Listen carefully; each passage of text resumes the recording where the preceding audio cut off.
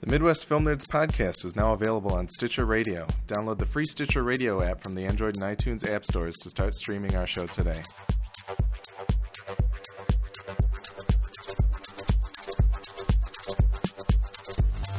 Welcome to the Midwest Film Nerds podcast. I'm Willie. I'm Nick. And I'm Alex. We have another exciting episode for you today. We're going to be talking a little bit about some movie news that's come out in the last few days. Some good, some awesome, some... but we'll get to that. We have a full review of David Ayer's Fury, which is a movie that we've all wanted to see, and finally get the chance to do it. But before that, we do have a couple pieces of feedback. I think technically it was a movie that Nick really wanted to see, and we didn't care that much. Yes, but... Just to state for the record. We may or may not have been happy. The first half of that was very true. I was excited to see this one. Yeah. We'll see. We'll see.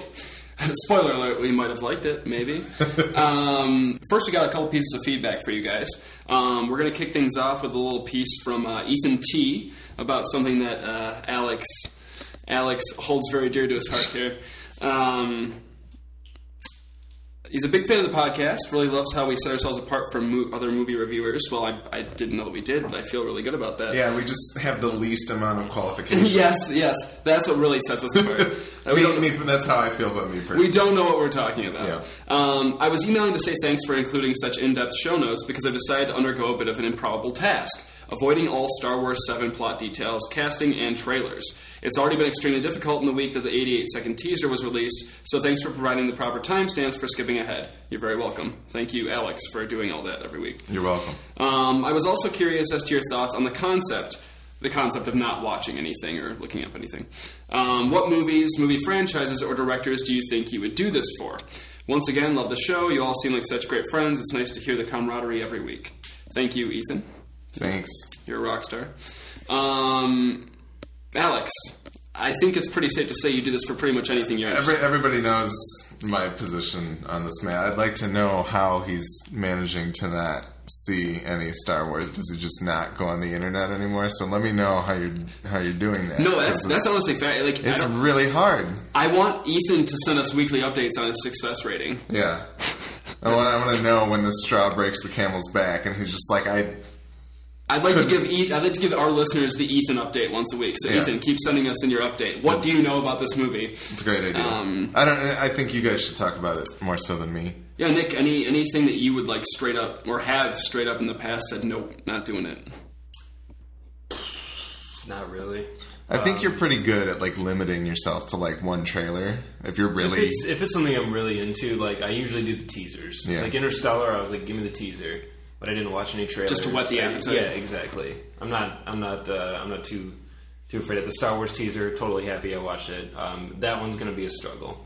And any Batman Superman footage teasers, that's going to be near impossible for me to not click on. But generally, I'm pretty disciplined with it. But it takes a pretty huge project for me to go, ooh, I don't want to watch any marketing for that. Yeah.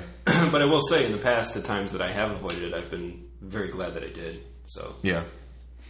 For me, I like to spoil things for myself most of the time. Mm-hmm. I'm just that guy who wants to know pretty much everything about the movie before it actually comes out. I don't know. I enjoy the eating up of the news and rumors and stuff as they trickle out as much as I actually enjoy the movie a lot of the time. It's just that I like the build up to the experience because it just gets you so psyched for when you finally go in there. That being said, I've started to cut back a little bit on that. I don't watch TV spots anymore, unless they pop on TV while I'm watching TV, which is rare. But I don't watch those anymore because after TV spot 27, haven't we shown enough? You know what I mean? It's gotten to like the 20s now where like they just put out, it's insane. So I avoid those. And I will say that generally when I avoid, or when I unintentionally avoid stuff, like with this week's movie, I find myself a lot more obviously on edge because I don't know what's going to happen. Yeah. So so I think it's something that I think it's a darn noble, especially with Star Wars, very noble quest to embark on. So yeah, it's just really stupidly hard. It's impossible to see nothing. So Ethan, if you have any tips, please. Yeah, by all means, send them in. Our second piece of feedback is from our friend of the show, Mr. David Steele.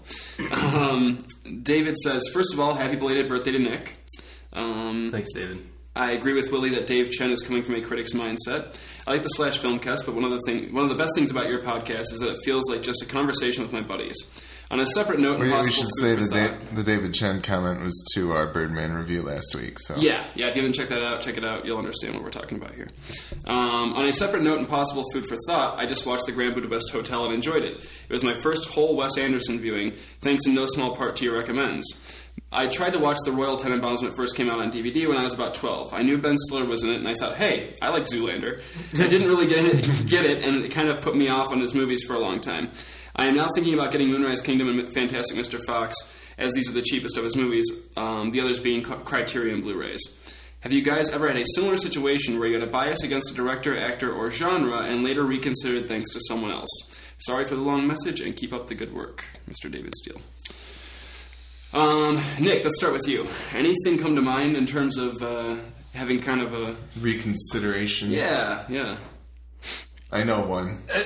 Well, for me, most of them go the opposite way. There are people that I once liked that, due to their own, choices, make me not like them. And it's interesting to me, and probably only me, because I think it's partially a byproduct of me getting older and my tastes changing, but also my time being more limited. So I kind of get the vision kind of hones in a little bit on certain things, and I can't afford to just watch everything anymore. Because back in the day, I'd be like, I'm not wild about that guy, but what the hell, I'll watch a movie. There's like a huge list of people that I used to just love, and now I'm like, yeah, no. But part of it, I think, is due to the oversaturation of certain people. But I can think of a few though that I did not like before, and then they started to get better and do better work. I mean. When I was young, I was super duper dismissive of Leonardo DiCaprio. I was like, whatever. And I think it was largely because of, like, Titanic. Yep. And I was jealous all the girls in my class were in love with him. Yep. And I was like, whatever. Screw that guy. Yep. He can't even live at the end of the movie. Spoilers for Titanic. And then as I got a little bit older, I think when I got into my teens, I saw What's Eating Gilbert Grape, and I was like, whoa.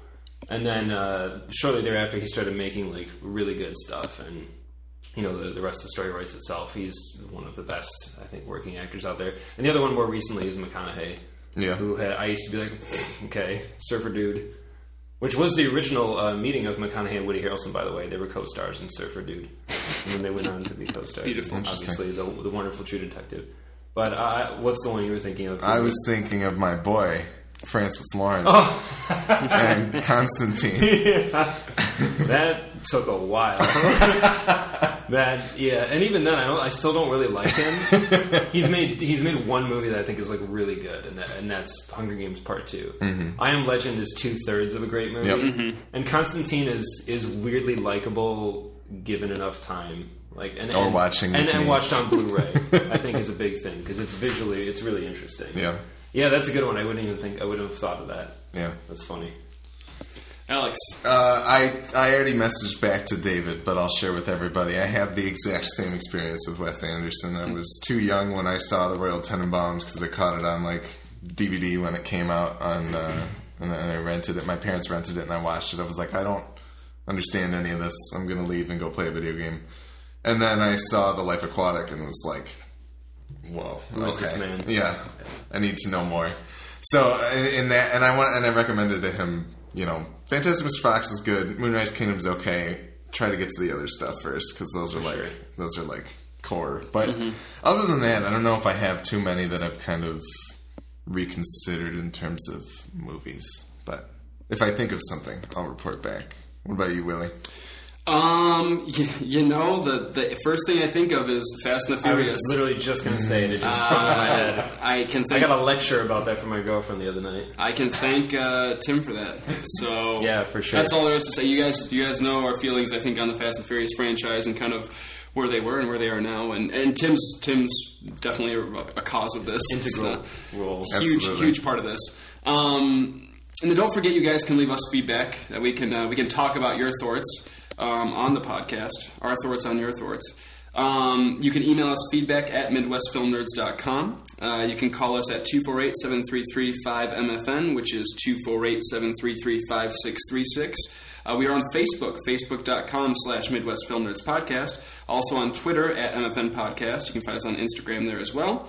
And MidwestFilmNerds.com has all of our past episodes and show notes, so be sure to check those out. Let's move into the news roundup, boys. Let's kick things off with one of our favorite films of the year, Transformers 4. I think we've dropped this movie, references to this movie once or twice. I don't think it was on Birdman, though. I think we saved ourselves just a jab at Transformers. We're starting to get past it. You've let us know. The movie did it on its own. Yeah. It's not good. But anyway. We did bring up Bumblebee, probably. But we did, yeah. Okay, so once again, Transformers slipped in. It slipped in there. Not this episode. Yeah, right. So anyway, every year the big studios get together and start pitching their movies for Oscar contention. And believe it or not, Paramount decided to throw out a bid for Transformers 4 as Best Picture. All the technical awards, yes, but Best Picture as well. Best Director, Michael Bay. Best Original Screenplay, or Best Adapted Screenplay. This really happened. Is there an actor nom? No actor nom. Like Kate Yeager? The rest of them, I believe, are all technical noms, which the series has had before. They've gotten nominated, yeah. So. I don't even know what we say about it. There's not much to say. I think it's hilarious. Why would they waste the money on I think it's hilarious. That's my question. Do they honestly think they could ever stand a chance? Is there any reason? I don't know. The thing is, they also, I think Paramount's two other movies they put up there for Oscar stuff were Noah and Interstellar. Those are the three movies that they pitched stuff out for. I can see the other two. Yeah.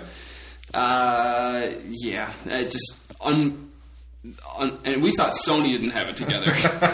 Sony still doesn't have it together. No, but all right. Well, good luck, Paramount, on your quest to make that happen. You're definitely a shoo-in for the MTV Movie Awards. Oh, absolutely. Best actor, Mark Wahlberg. You got this. Best on-screen kiss, Mark Wahlberg and daughter in movie. No, that didn't happen. But that kiss, what? I still haven't seen it. You guys have both seen it, right? Yeah. You're. Is it out on Blu-ray? Yeah. Yeah. You're seriously not missing out on it. It's abysmal. Talk about not having enough time. Listen, guys, it's getting the Best Picture run. I gotta see it. Gotta check out all those. It might be one of the 10. It might. That's true. They do need 10. So, dude, that will destroy all credibility of the. Never mind. That'll never happen. They left Inside Llewyn Davis off of 10, and they just gave 9 last year. So I don't think they would ever put. What if they did? I think awards are dumb anyway. Yeah. But if this happens, that would just totally seal the deal. New levels of dumb. We can move on. All right. Anyway, now that's over. We've had a departure from the upcoming Star Trek 3. And let's all pour one out for Bob Orci. Screenwriter of Star Trek Into Darkness.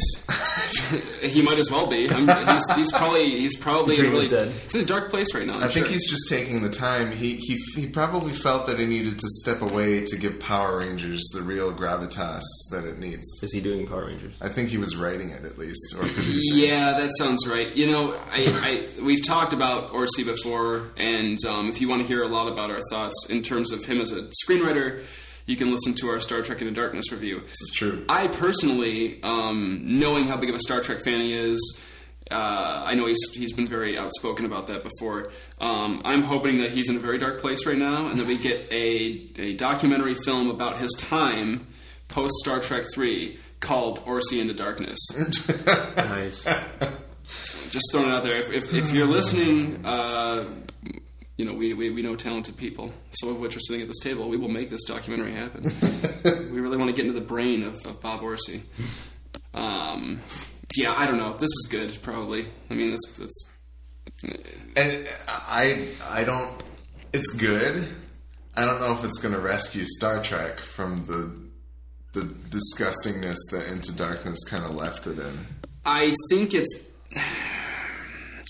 Spoiler alert for Star Trek Into Darkness, but I don't think you can curing death.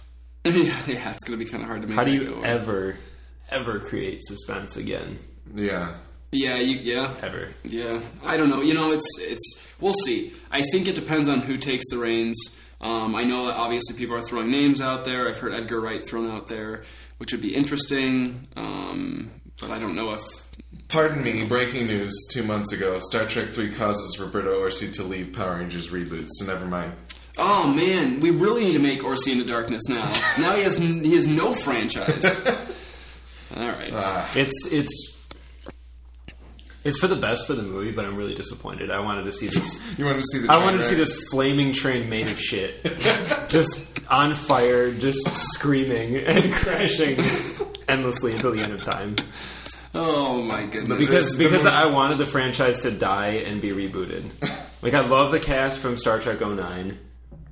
I don't like the cast from Star Trek 13 or whatever year it came out, because they're not written as well and they're underutilized, and it's just a kind of a bad movie. I'm not gonna lie. I think there's a big possibility that they could step back from this and be like, we need to do something else. Well, which studio is this? Paramount? This is Paramount, Okay. and Edgar Wright is supposedly rumored to direct, God, that would be a bummer. because Cornish is probably writing. Simon Pegg is now the lead. Just the Adventures of Scotty. Kirk and Spock get killed in the opening sequence. Yeah, Nick Frost just plays a red shirt that lives the whole time. They just recast Anton Yelkin with Nick Frost and don't explain it. Yes. That'd be even better. Anyway, so that's that. Good luck to you, RC. And good luck to Paramount once again. Man, they're making the headlines tonight. Legendary Japanese studio Toho, creators of the Godzilla franchise, have just announced they are making a new Godzilla film, not related to this year's Godzilla. Whichever Gareth directed it. The Gareth that directed it will not be involved in this. His movie's coming out in 2018. This one's coming out in 2016. And it will be a new Toho Godzilla. The first in the series for Toho since Godzilla Final Wars, which was back in 2004. So they've been dormant for a long time. Now, in typical Toho tradition, once every era, they call them, they usually let Godzilla movies die out for 5 to 10 years, and then they'll bring back, and there'll be a new era of Godzilla, with a new Godzilla and a new storyline. I'm just curious as to what you guys think about the fact that we're going to be getting American Godzillas and Japanese Godzilla movies concurrently. So we could essentially, potentially, if these both do well, we could get a new Godzilla movie every 2 years, just in different series from different countries. So I'm just curious, I don't know, is this overly confusing? Do you think it's really stupid? Do you think it's awesome?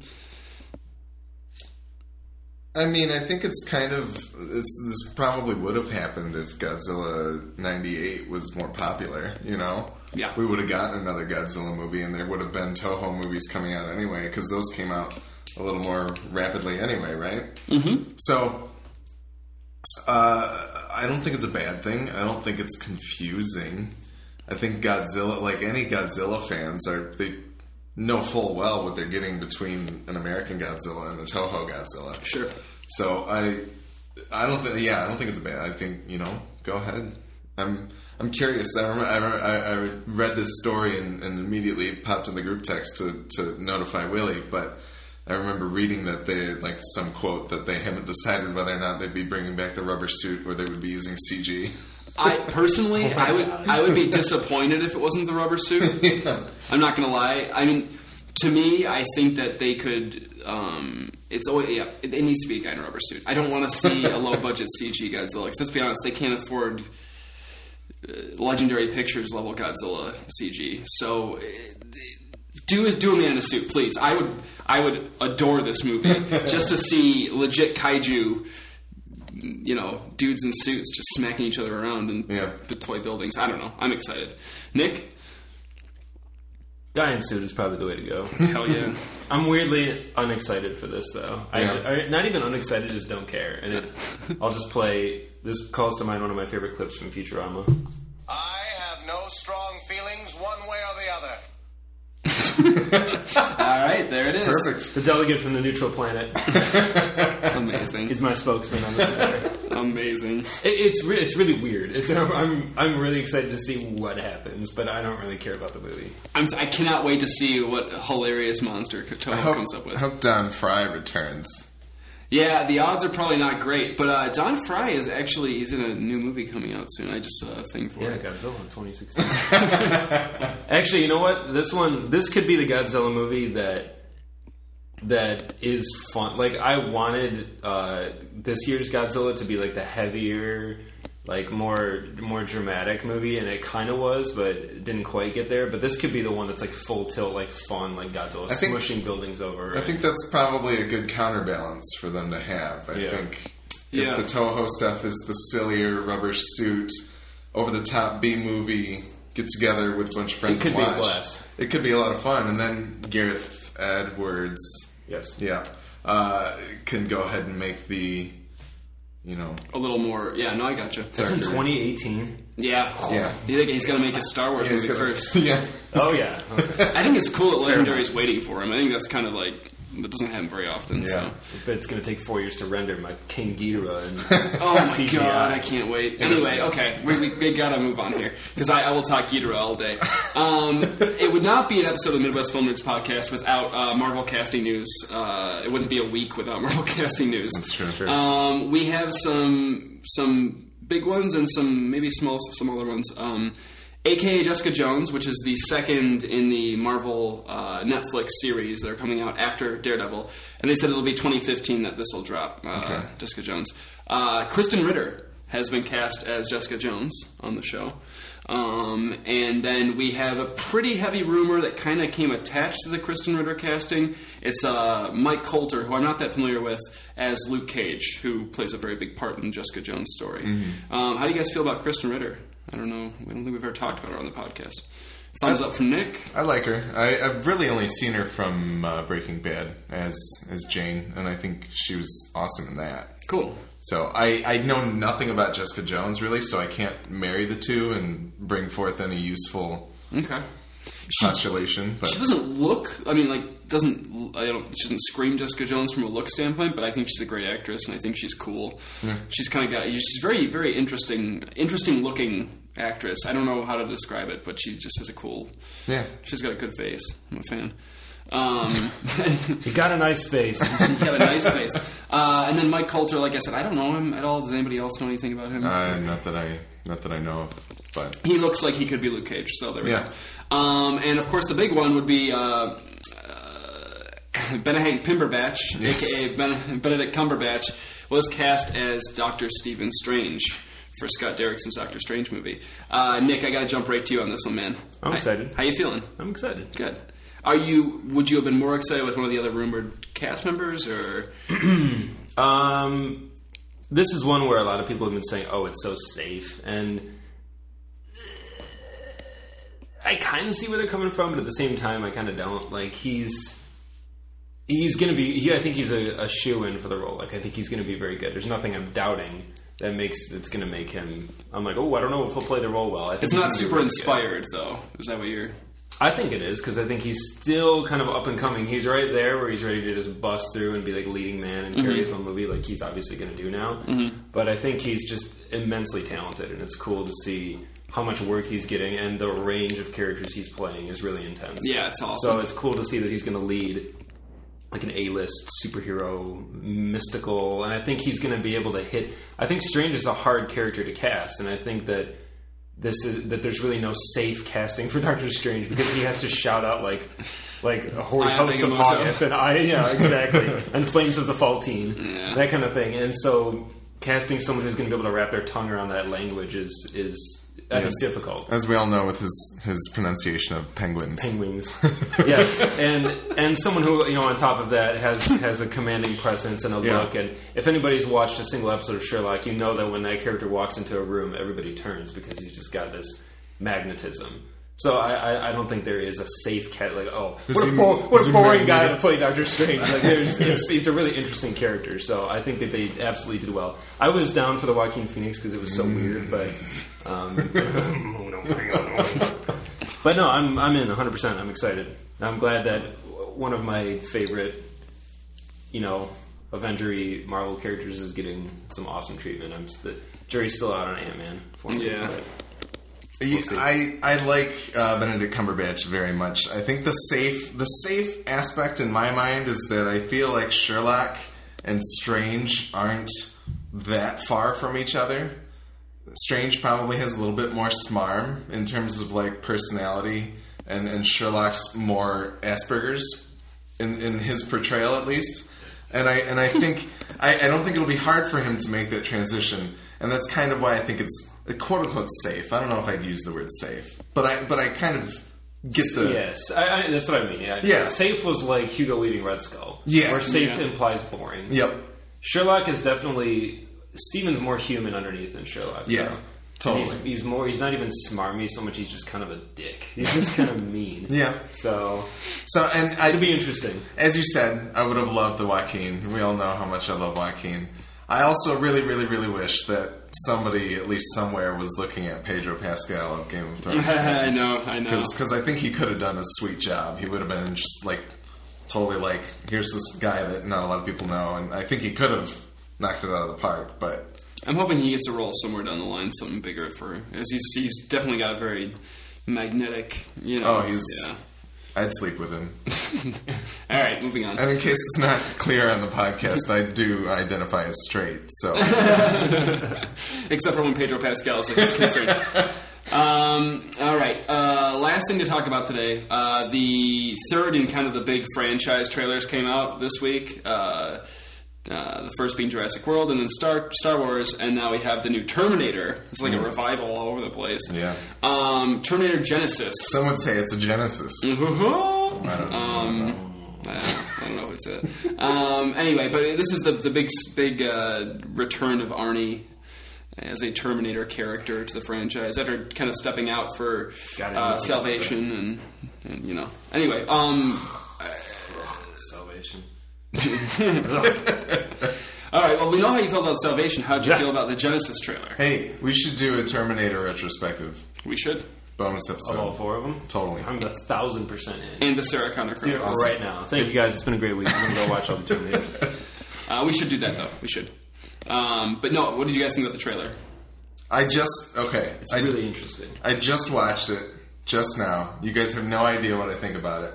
And this is one of those ones where I will watch this because I love Terminator, but the franchise is so far off the rails, and this press for this movie was so weird that I didn't know how I was really, I don't know if I care to see this movie. So I'm willing to watch the trailer in that case because all it can do is make me want to see the movie at that point. It would do its job. I think it looks really awesome. Really? I'm pretty down for all of it. And the weird thing about Terminator is it kind of has that built-in... The whole time travel mechanism just makes it so that they can completely screw with any potential preconceived notions that you have about any of it.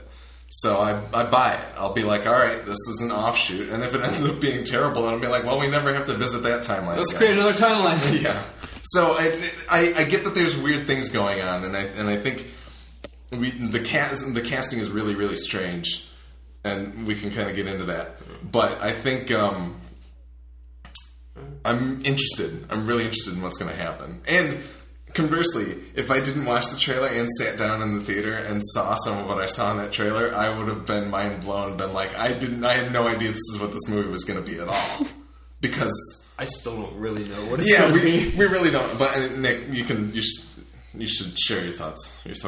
See, the thing that bothers me about it is I've always operated under the belief that Terminators 1, 2, 3, and 4 are in one timeline. Yeah.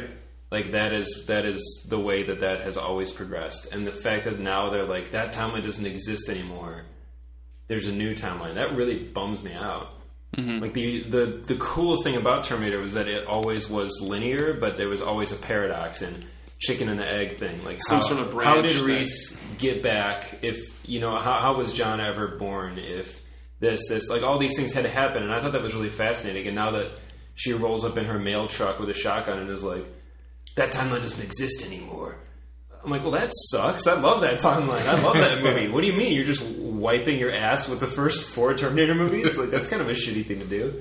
But I don't know. Maybe I just need to let it go and I mean, it's not like they could be like, hey, you know what? We're going to go back. This is a sequel to Terminator Salvation. The thing is, a lot of it feels really stupid. A lot of the lines, we can stop Judgment Day now. Yeah, Fuck you, right? Yeah, you can. Like you all you same people haven't said that 18 times already. That's true. I think my thing, stupid. Like, you can't stop Judgment Day.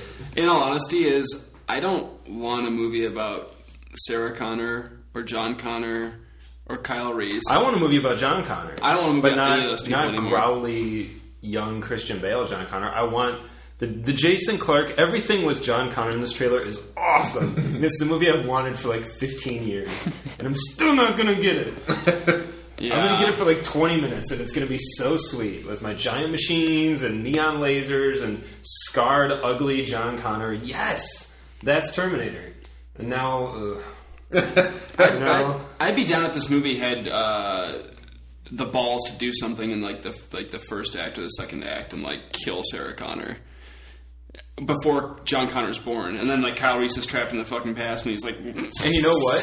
If the alternate ending to Terminator Salvation had been the real ending, that would be totally possible, and you could do whatever you wanted. You guys, I know you know. Do you know the alternate ending to Terminator Salvation? Yeah. It's so sweet. Yeah. And if they had done that, like, whoa, the potential is amazing. We should say, like, spoilers for Terminator Salvation, technically, kind of not really, but the script got leaked and McGee got pissed, so he changed it around, but apparently the original ending was that John Connor, when he wakes up from the surgery at the end of the movie, ends up killing everybody in the room. Is that the one you're speaking? No, we've talked about this before. The ending I'm thinking of is that, really quickly, at the end of Terminator Salvation, John Connor gets impaled with a piece of shrapnel, and it's like a fatal wound. And Marcus, Sam Worthington's character, volunteers his human heart that he still has so that John can live. The alternate ending, or a rumored ending, I'm not sure what the status of how real the ending was that they actually, John Connor dies, they can't save him, and they actually take his like skin and put it over Marcus's body.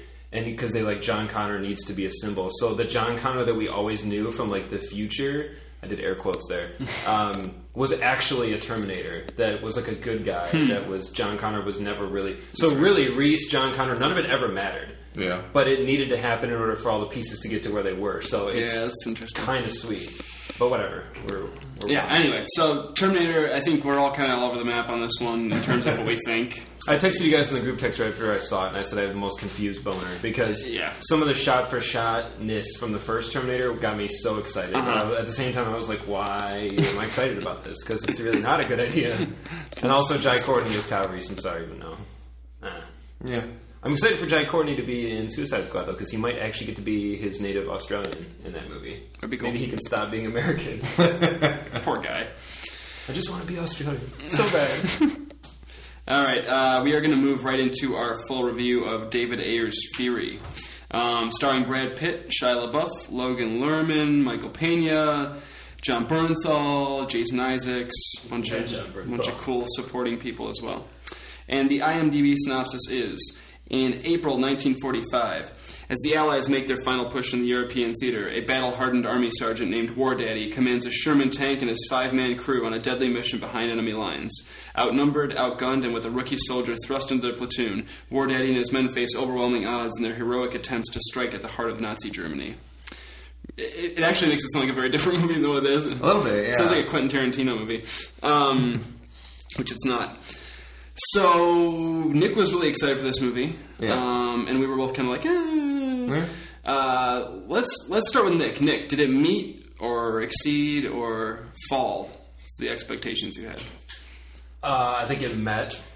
Absolutely, it met. I liked it a lot. In some cases, it exceeded. In some cases, it let me down a little bit. But overall, I really enjoyed it. Should I say more? Are we in non-spoiler talk time? Yeah, non-spoilers. Everybody in it is excellent, and I'll say it. It's on going on official record. Shia LaBeouf was really damn good in this movie. Yeah, really good. He was really good. Good job, Shia. That's one. You got one in the W column. Everybody else was excellent, though. John Bernthal was hilariously just disgusting and fun. Pitt, as always, like, good job, Brad. He actually won over my girlfriend in this one. She's not a fan. Oh, okay. I've been a big fan of him since I was like a kid. I remember I saw 7 Years in Tibet, and I was probably way too young to see that movie, but I really liked it. That and The Devil's Own. And I was like, I like this guy a lot. And he continues to kind of choose more interesting characters, and he's not getting better at being an actor because I think he's always been really good, but he's picking roles that are really cool and that like suit his age. He's picking like these kind of crusty old guys in a lot of these movies now. Yeah, and he's really good at it. But it's excellently directed. A lot of it is very cool. There's some really neat sequences that are very different. This movie is probably the second most brutal depiction of war that I've ever seen. Like, this is one that, I was sitting in the theater going, oh, whoa. Like, some disgusting stuff and, like, really graphic. And I didn't leave the movie being like, hell yeah, I wish I had been in the army. Like, I left the movie with, like, a very, I don't know, meditative state of mind. Like, it really made me think about the horrors of war. And it didn't get me kind of riled up, and it didn't have me waving the American flag going, America! Like, the end of Saving Private Ryan is a little dumb, because you're kind of like, oh, all right. Like, it's got some moments like that. It's a little much, but this movie definitely ends with the final shot in particular is very interesting. And I'll have to talk about that. And it was one of my favorite parts of the movie, and I was like started laughing at how interesting it was. But I'll have to talk about that later. The only things that kind of let me down, the third act is a little ludicrous. Like, a ton of what happens, I was like, this don't make no kind of sense. But I'm in, whatever. It turned into the A-Team, essentially, at the end. And crossed with Butch Cassidy. And I wanted more tank action. It's a movie about a tank. I guess it's about the dudes in the tank, but they kept talking about the tank and how the tank was a character, and it was, but I wanted there's one really amazing tank fight scene that's really cool, and there's one where there's multiple tanks involved in like a charge that was the coolest scene. That was my favorite part of the movie, but I could use a little bit more of that, because there was this big deal in the press about how they had the world's only functioning Tiger I tank. Yeah. The only one in the world that works is the one in the movie, and I was like, cool, and like I wanted to see some more of that. And but it's okay. It was a good character piece. It had a couple really strong characters. Some of them were a little cartoony. The middle bogs down a lot. The movie grinds to a screeching halt. The tread on the tank explodes, and the movie stops. But then it gets rolling again, and then it dies again. But it's it's good. I highly recommend it. We're a little late, but if you can still see it in the theaters and you haven't seen it, see it in the theater by all means, because the sound design is nuts. It's so sweet. If you can't see it in theaters real quick, it is out on DVD and Blu-ray next month. Oh, is it? Okay, cool. Just so you know. Yeah, but try to see it somewhere with a cool home theater system, or even go to you probably can't see it in D-Box anymore, but this is one where I would actually go to D-Box, because it's pretty awesome. Yeah. But yeah, I liked it a lot. This is top 10 contender for me. All right. Alex? I don't know. I'm never really one to be like, hey, I'm going to watch a war movie. I suppose I haven't been exposed to that many. I've never seen Saving Private Ryan. There's a lot of... Yeah, I know. It's a Nathan Fillion movie that I haven't seen. But, that's what we should review this week. That's a really shitty way to sum up Saving Private Ryan, Alex. Yeah, that's pretty bad. I've never seen it, so I don't know. But, what's next week? Exodus? Yep. Yeah. There's a lot of war movies that I haven't seen, and which is surprising because my dad loves Patton and like all kinds of other older war movies, and I've probably War Horse. What? You've seen War Horse? I have not seen War Horse, but no, I like this movie quite a bit, and I kind of disagree with Nick in that. I think the movie does grind to a halt in the middle, but for some reason, it didn't mess with the pacing for me at all. This felt like a real short 2.5 hours, or 2 hours and 15, whatever it actually is.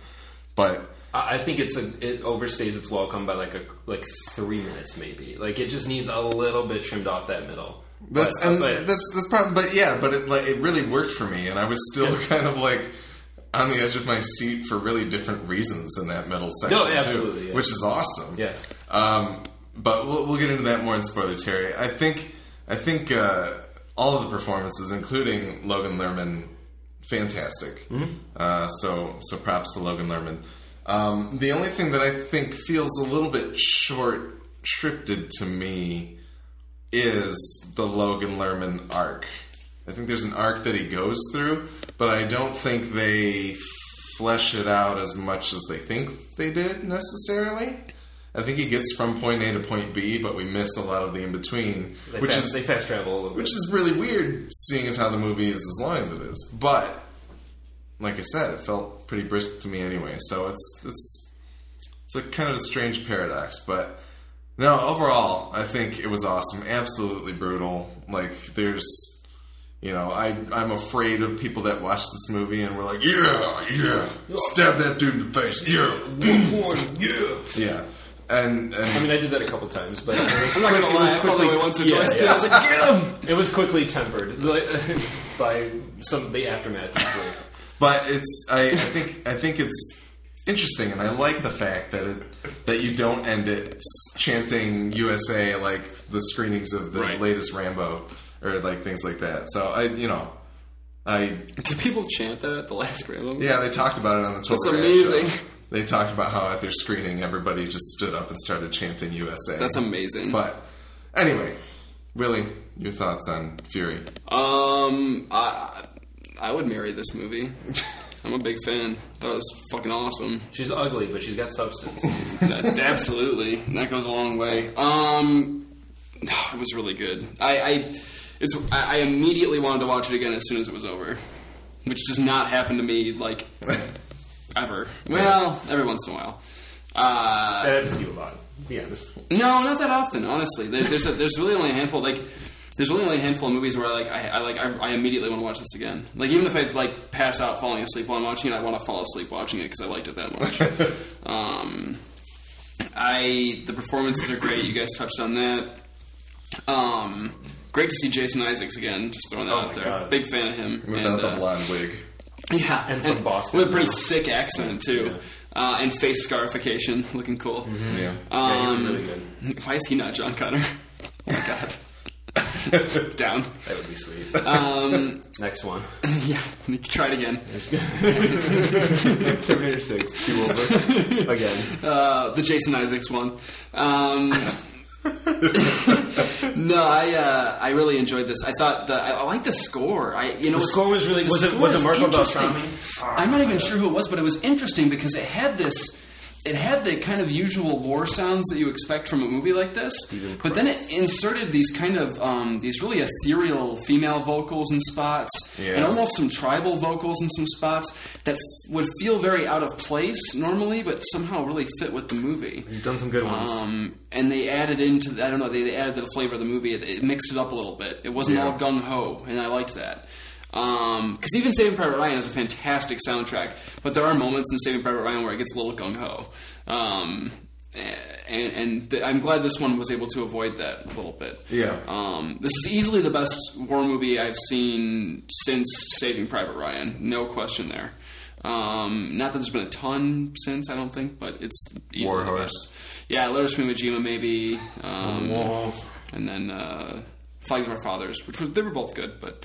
I want to say that the most important thing about this movie to me is beyond the Logan Lerman arc, which I can agree that it could be argued that it doesn't quite get where it could go. I think that's partially by design, but I'll get more into that in spoilers. Okay.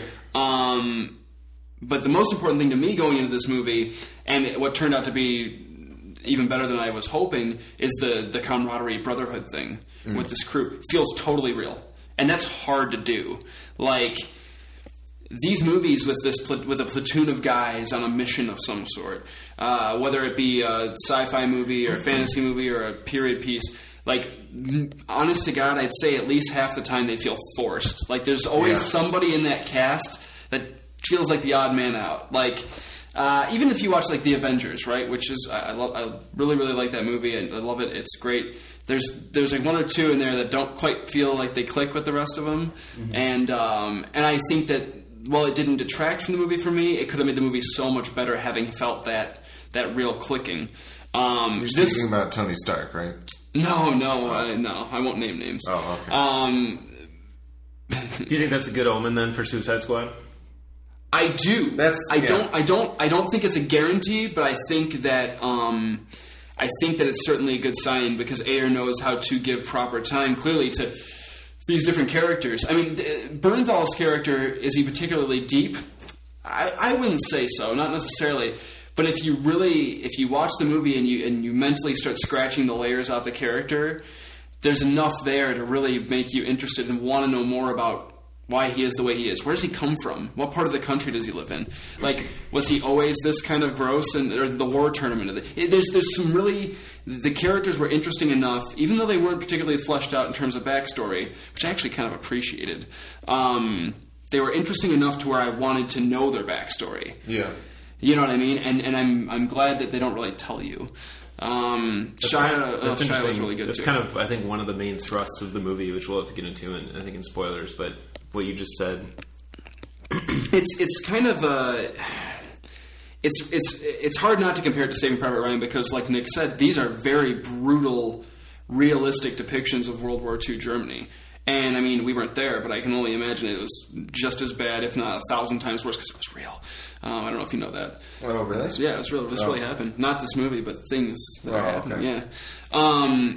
But I think that these two can kind of be compared, and I love that it didn't try to be grand in its scope. It's really, really, really. I mean, it's claustrophobic at times. Yeah. And it should be because it's about these guys that it's their home. The tank, the thing, the metal tin can on tracks is.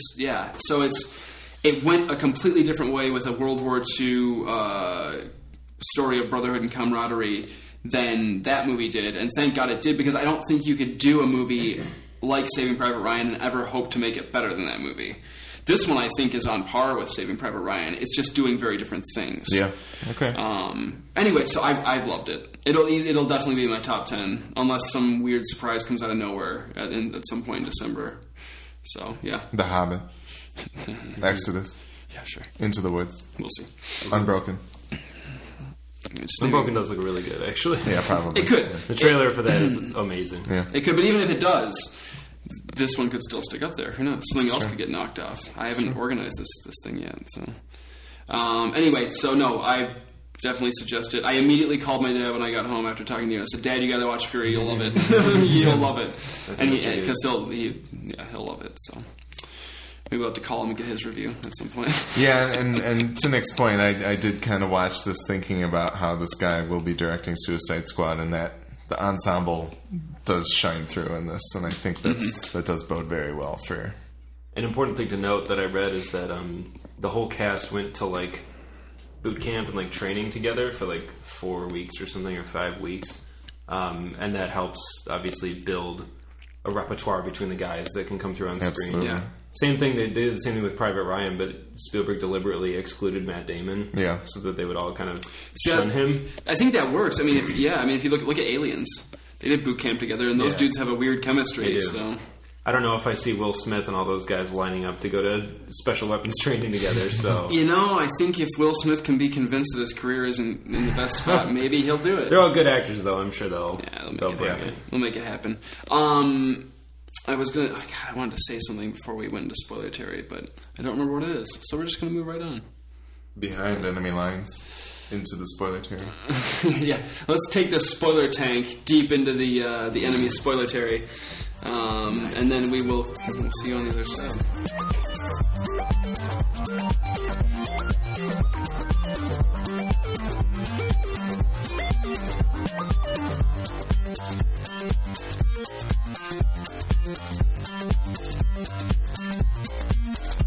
All right, welcome to Spoiler Terry for Fury. Nick, anything you want to talk about? Yeah, there's a couple things. Unusually, I'm going to talk. This is a podcast, so that's okay. On which I talk a lot. The movie makes me want to talk a lot. It was my quote from last week. I really loved the ending to this movie. I thought it was really beautiful and really sad that these 4 or 5 rapscallions that we kind of get to know and love throughout the movie, despite a lot of their shortcomings and negative things about them, that they do this heroic act and they follow their orders and they hold this crossroads for the most part. They destroy anything of any worth, and they're just. That's it. Discarded. Like, exactly, yeah. And they are just another piece of rubble. Like, they pass so many times in this movie. There are so many busted out buildings and tanks and trucks and dead guys everywhere, and you forget. I think I know I am, and I think a lot of us in life, especially in modern life, are very guilty of not thinking about these people as numbers, but as people.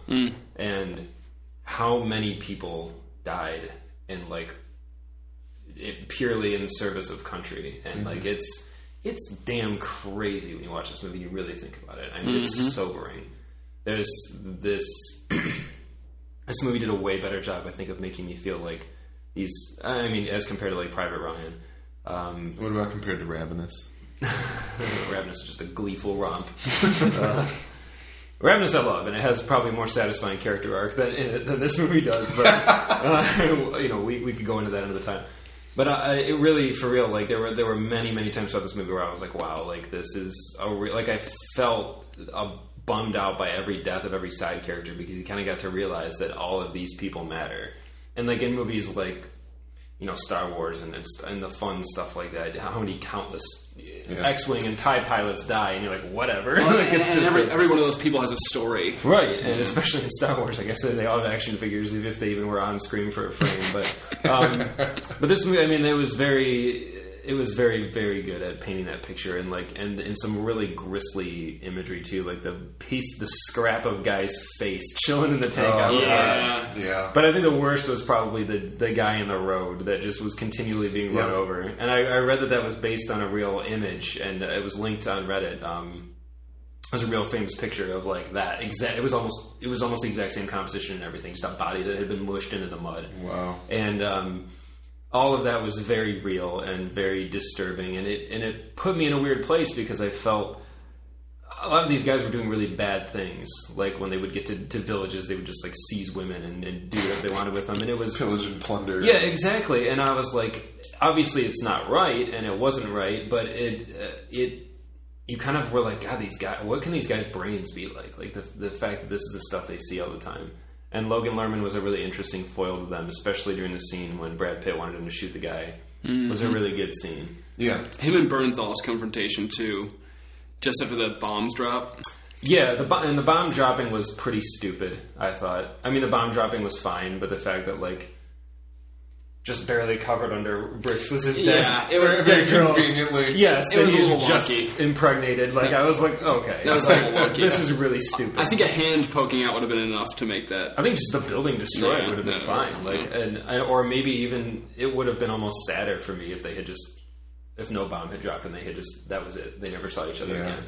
There was some. I was looking forward to that, actually. I was like, there's some really sad beauty to this interaction. It was a beautiful scene, overall, especially the way it set it up to make it seem like we cast Brad Pitt as the rapey captain of the tank, and then instead he was a nice guy, and I was like, that's nice. And the way he treated them with some respect and got pissed at his soldiers when they showed up drunk, and it did have, the scene had some very good elements, but it wasn't a scene, it was like an act. It was so long. And I would have appreciated a little cut outside and then come back, but I don't know, but it was good.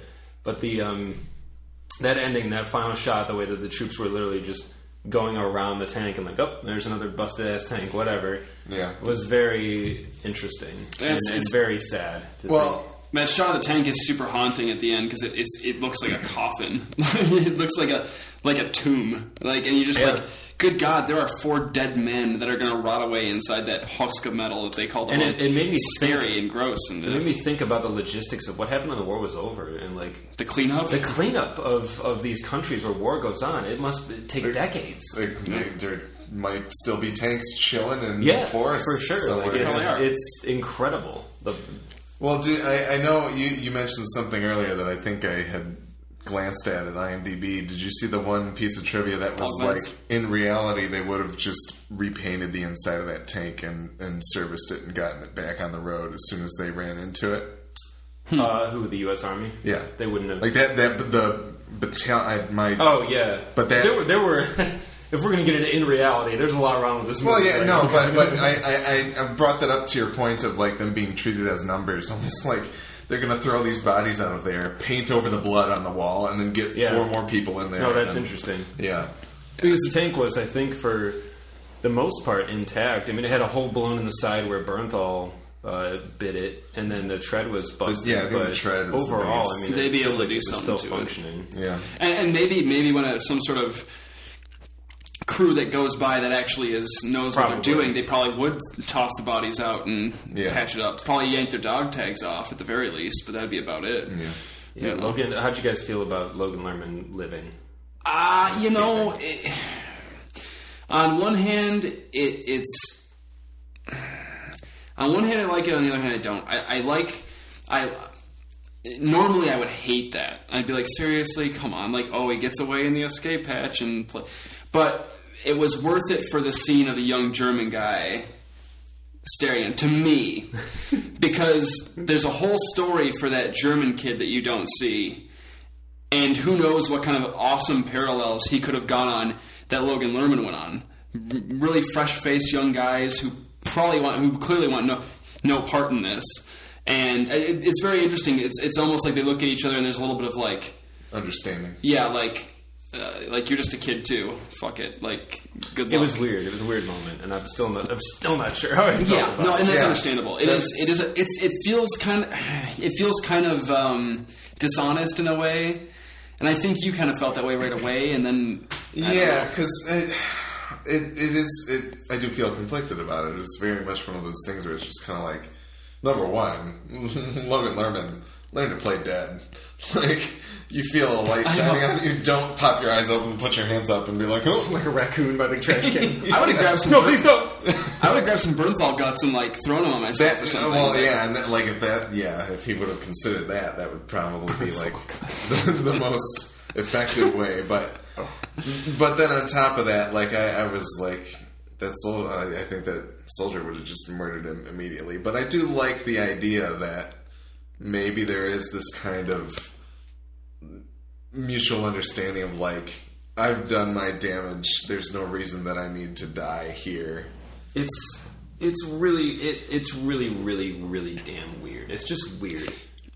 It's very unmotivated to me. Like, it didn't make any sense, especially considering that it was an SS battalion. These are like the hardest of the hardcore. That's the most unbelievable part about. Like, if it was like normal German army, probably or just like a teenager who cleanup got- squad. Yeah. But in this, I mean, Like yeah, those SS yeah. guys, they would have put 4 flamethrowers under each side of that tank, and they would have roasted them alive, and they would have loved it. Like I agree more with Brad Pitt's assessment. They're going to kill you, and it's not going to be good. Yeah. But I mean, in the same way that the kid was with the SS, I mean, you don't know what you're going to do to somebody until you actually get out there and have to point the gun. Maybe that was his. And we're talking his later third days. day. We're talking later days of the war when they were kind of recruiting anybody. So It's true. Well, I'm not saying it's not. Look, I'm not going to apologize for it because it does. I'm on the fence about it too. I'm leaning more towards actually being okay with it. I think, but I'm more okay with it because I read someone's thoughts on Reddit, and they said it is very. They said the irony for the fact that the only act of mercy in the entire movie is by a German soldier is pretty intense, and they said that it helped close off Logan Lerman's arc, that he had turned into the machine and was now okay with just murdering hordes of guys. And then he kind of saw a mirror image of himself. If Logan Lerman had the ability to sell that a little more at that point, I think I would have liked it a lot more. If he had been like, if he had broken down into tears or something at the realization that someone spared him, instead he just kind of like laid down and fell asleep. I was like, okay, you're probably exhausted, but I think if there had been a little bit more Some there emotion in there, yeah. and the one line that almost got it was when the American soldier said, "You're a hero, pal. You're a hero. Good job." And like they pat him on the back, and he's going to get a medal, and he's going to go home, and he's going to be fine. He's been in the army for four days, and he's not really, but he gets to leave, and then like there are 4 more heroes in that tank, and they're just like, you're like left in the road, like a horse turd. It's like that helped a little bit, but I kind of wanted a bigger reaction from him at the end. Instead of just looking out the window, I half expected a damn voiceover to kick in and he'd be like, "I never rode in a tank again after that day." Like, he got a little stupid. I was like, this is a little stupid. you thought old Logan Lerman was going to show up. And Really, but in the graveyard. one thing I wanted to say real quick in regards to Logan Lerman's his character's arc in the movie, I thought, and this I could be totally wrong, David Ayer, if you're listening to this for some strange reason, let us know. I thought it was less about his journey and more about as a viewer, seeing what the re-injection of innocence on the battlefield does to these guys. He's kind of a tool in the story to view these other guys. It's almost about the other guys' reactions to him. Yeah. I think in a lot of ways than about his journey. I mean, it is about his journey too, but that's a big part of it too. I think is how does this? I think in a lot of ways, Pitt's character doesn't want him coming along because he knows the kind of damage he can do. To break him. Yeah, I think he knows the kind of like. Brad Pitt's clearly a hardened guy at this point, and the rest of the guys are too, to a fault maybe. And I think Brad Pitt's just as scared about him screwing up as he is about him causing the other guys to go soft, softening them. And you see that even with Bernthal in that one scene, which once again could have come off as totally schmaltzy and corny, but it works because Bernthal's great in this movie. When he says, like, I think you're a good guy, I just don't think we are. Because I think that, once he came to his senses, I think he's like, damn, this kid's like, looks like he's 15, I don't know. It just, there's an interesting, I want to watch it again because I think the characters' reactions to him and the change in the dynamics when Logan Lerman becomes part of the crew are very interesting. And I almost wonder if Pitt's character would have made the decision he made to stay there if it wasn't for meeting Logan Lerman's character. I wonder if that has something to do with it, but, It's hard to say. It's everything about that point and beyond is very weird and questionable. And I understand we've been given our orders, we got to follow them, but I read a lot about this movie on Reddit, which was very, very cool, that it made me want to read a lot of people's reactions. Mm-hmm. There were a lot of people, some of whom I presume have military background, and some who maybe just say they do, but they don't. It's hard to tell. Yeah. But that disclaimer aside, there are a lot of people going, no commander would ever willingly lead his guys on a straight-up sitting duck suicide mission if he didn't have to. Like, the Crossroads was, there are a lot of things they could have done. They could have laid mines and whatever they had to disable the vehicles, and then still got, there were many options aside from just die in the tank. And there were a lot of nonsensical things about it was a movie that was very realistic, it felt like, for a lot of it, and a lot of people online are chiming in about, like, former tank people and people whose grandpas drove tanks and that kind of thing, and there was one guy who said he took his dad to see it. He was a tank commander in, I don't remember what war, Gulf War or something. And he asked him, was that pretty realistic? He goes, yeah, that's pretty much exactly what it's like. It's smelly, it's hot, it's noisy, and they're your best friends. And it's crazy. And a lot of people seem to like it, but there were a lot of things that seemed to be really... a lot of dunderheaded decisions in the third act that were really weird. Like, oh shit, we ran over a mine. Everyone jump off and let's go look around. Yeah, exactly. But it does feel like that kind of...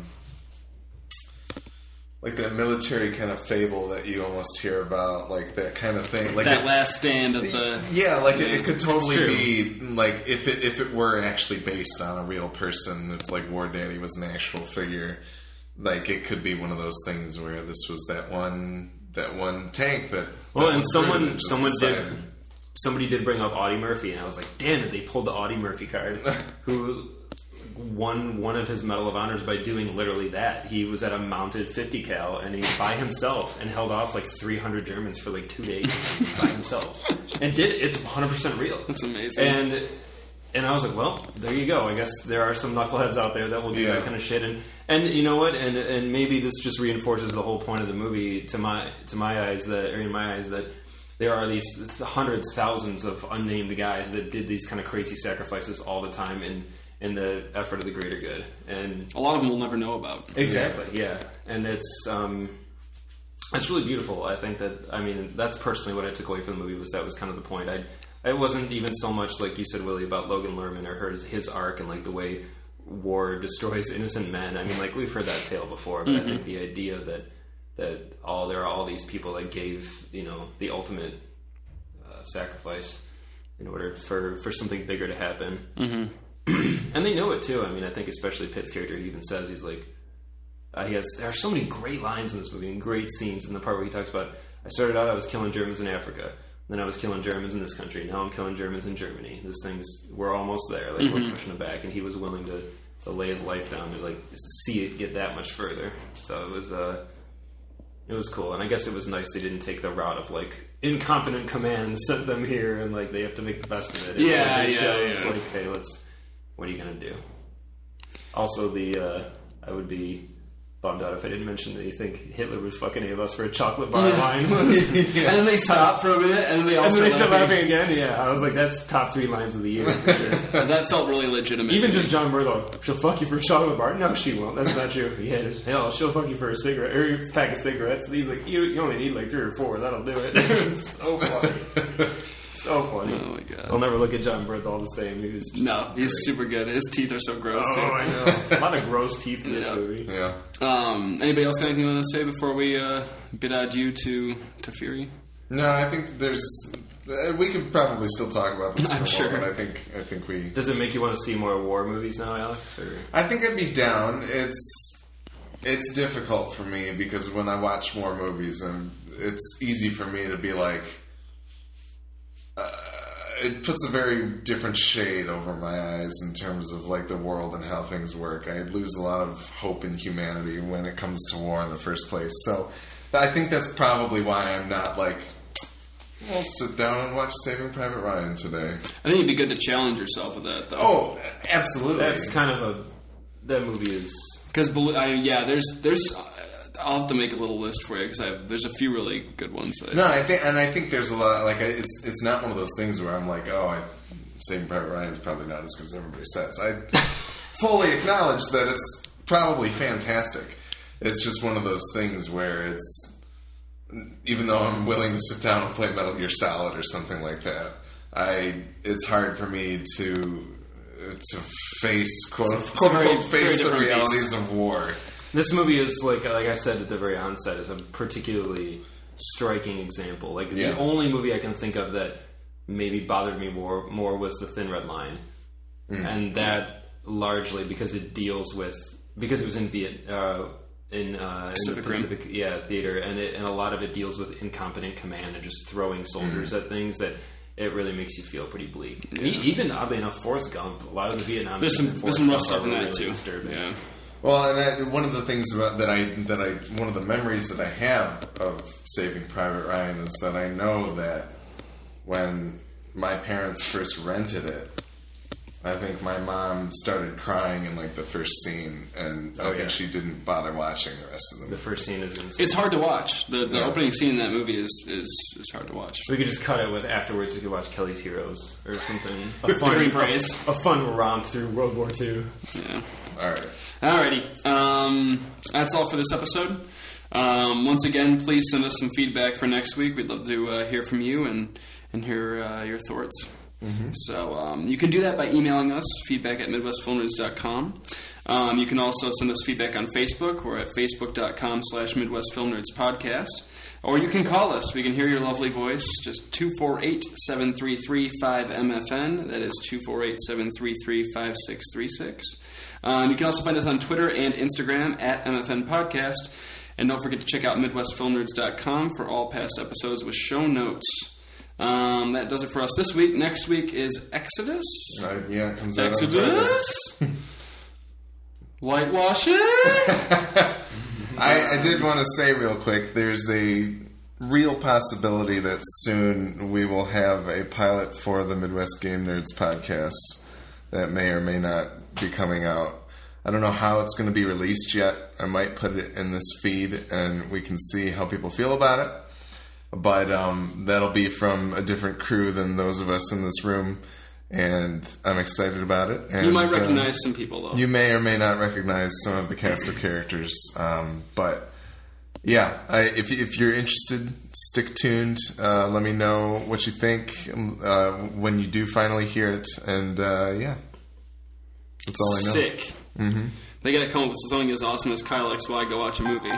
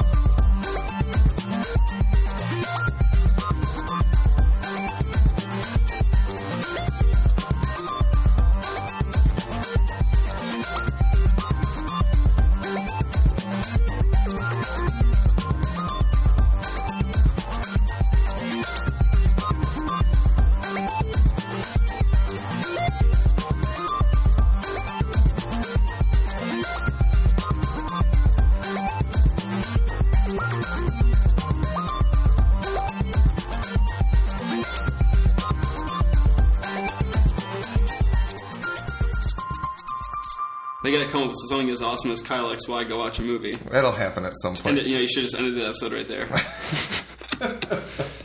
I still can. Do it. All right. Bye.